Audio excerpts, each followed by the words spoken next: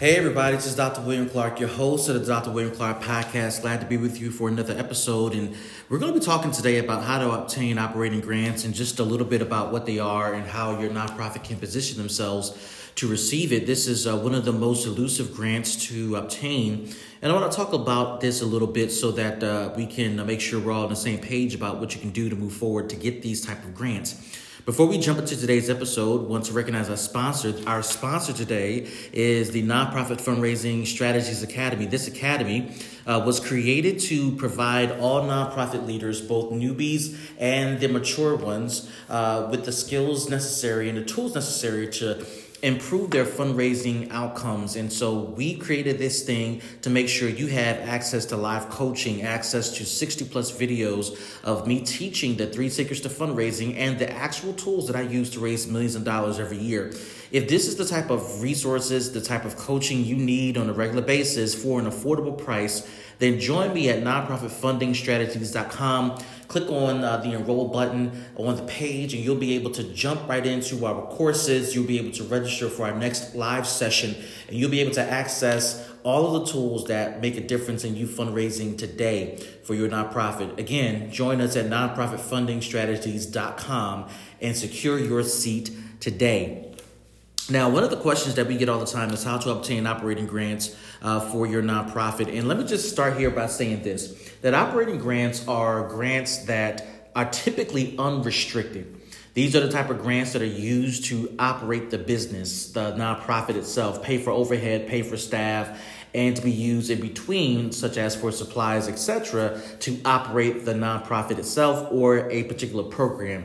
These type of grants are elusive because they are rare and few and far between. Oftentimes, operating grants are unrestricted dollars that can be used to support critical areas of your nonprofit, whereas other typical grants you may receive from a foundation or a state entity, city entity, or federal entity are not as freeing, or they don't allow you to use the resources as freely as you would like to. Now, operating grants can be accessed, but one of the things I tell clients all the time is that instead of searching out for and exclusively pursuing operating grants, it's best that you start to pursue programmatic funds because those funds are more readily available. Now, the question you may be asking me is, well, why would I pursue programmatic funds when you just said that operating funds have a bit more freedom in how those dollars can be used? Well, the reason for this is, number one, programmatic dollars are much more readily accessible for your nonprofit than an operating grant itself.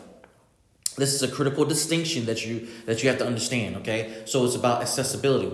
Number two, one of the ways to maneuver around resources that you need to use for your organization, whether it's to pay staff, get supplies, etc., is to strategically use the nonprofit budget that you submit for a regular programmatic grant to get the things done that you need to get done. So, for example, most people struggle with figuring out how to pay themselves if they're executive director, or how to pay for a member of the team who may not be directly tied to a program. One of the strategies we teach within the Nonprofit Fundraising Strategies Academy is when you develop your budget, you got to make sure you write everyone from the organization into the budget. This includes some of your overhead folks as well. You may notice that some grants may allow for a certain percentage to be allotted for administration overhead costs. Typically, it's 10% and under. You often see 8, 7, 4, 5% available for you to write off admin costs.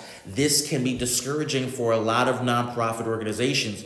So it is in your best interest, as much as you can, to have some of your admin or overhead or your administrative staff tied to a program. Again, you got to have some of your admin staff tied to a program. When you do that, then you're able to connect their salary to a programmatic budget and therefore have their salary covered by a program.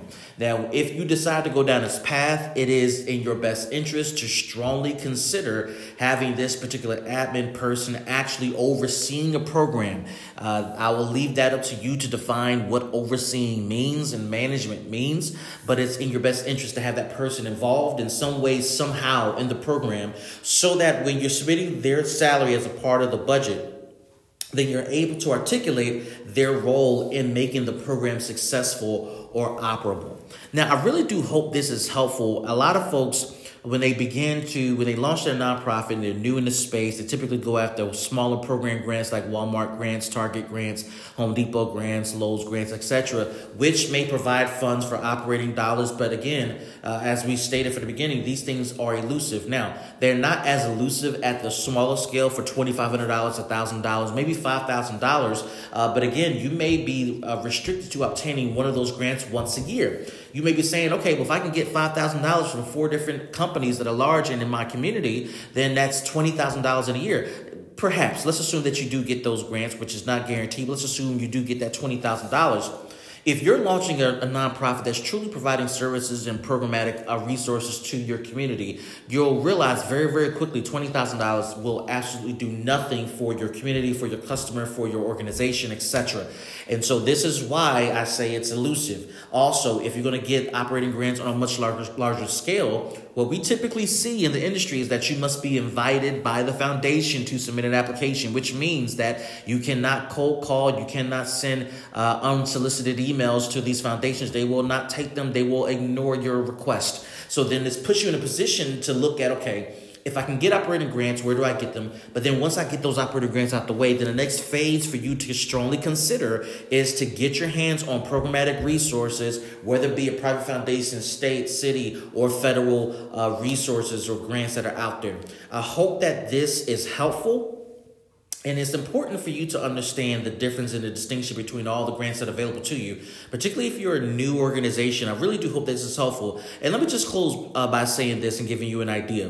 You know, this $20,000 that we're mentioning, I oftentimes teach clients when they schedule a one-on-one consult with me, the idea of individual giving strategies to build up your reservoir of resources and your portfolio of revenue. And it comes down to a couple of things. One, you giving, your board giving, your family and friends giving, and you have a select few of donors giving. You got to have these folks in your corner giving on a regular basis over a period of time, because what you'll realize and what you will appreciate is that once you have people giving every 2 weeks when they get paid, almost like a bi-weekly, weekly, or monthly commitment, then you'll realize that the money you'll raise from individual donors within your immediate circle will be much more lucrative than any collective dollars you will raise from operational grants from Walmart, a Target, etc. And those dollars that you will raise every 2 weeks, every month, will come in on a regular basis, not just one time. Because once you get a grant, it's oftentimes a one-time hit. It's not a residual income. That's a whole nother podcast for a whole nother day. But the residual income from individual donors who are committing to give every week, every 2 weeks, every month is critical, because now it gives you a monthly operating budget. Cash flow starts to come in. You can start to budget accordingly. And think about this. Those dollars are highly unrestricted. So if you have to do things like pay yourself a stipend, pay and hire staff, hire interns, pay for consultants, hire and partner with other organizations to enhance and leverage and multiply geometrically, multiply your results, you now have the resources to do that, therefore allowing you to position your organization to grow exponentially. This type of growth is what you're after. You shouldn't be after these small potatoes. While the small potatoes are super helpful, and we teach in the academy to appreciate all grant sizes and grant awards, big and small, the reality is you got to serve your community. And in order to do that, you got to exponentially grow. And I will tell you, funders appreciate this mentality and this mindset when you can come to them and say, hey, we appreciate your dollars, but we see you as one of several partners. They appreciate this. Listen, this podcast is getting a little bit too long, and I'm getting a little bit too excited. But listen, if you want more of this, teaching, instruction, guidance, coaching, join me at nonprofitfundingstrategies.com. Again, nonprofitfundingstrategies.com. We've created this coaching program, this mastermind program for you at an affordable price. Join in the conversation. Be a part of what we're doing. We want to help you. And we have just a few seats left for this month's cohort. Come on, join in. We got a seat waiting for you. And we look forward to seeing you online. This is Dr. William Clark for the Dr. William Clark Podcast. We'll see you all in the next episode. Peace, everybody.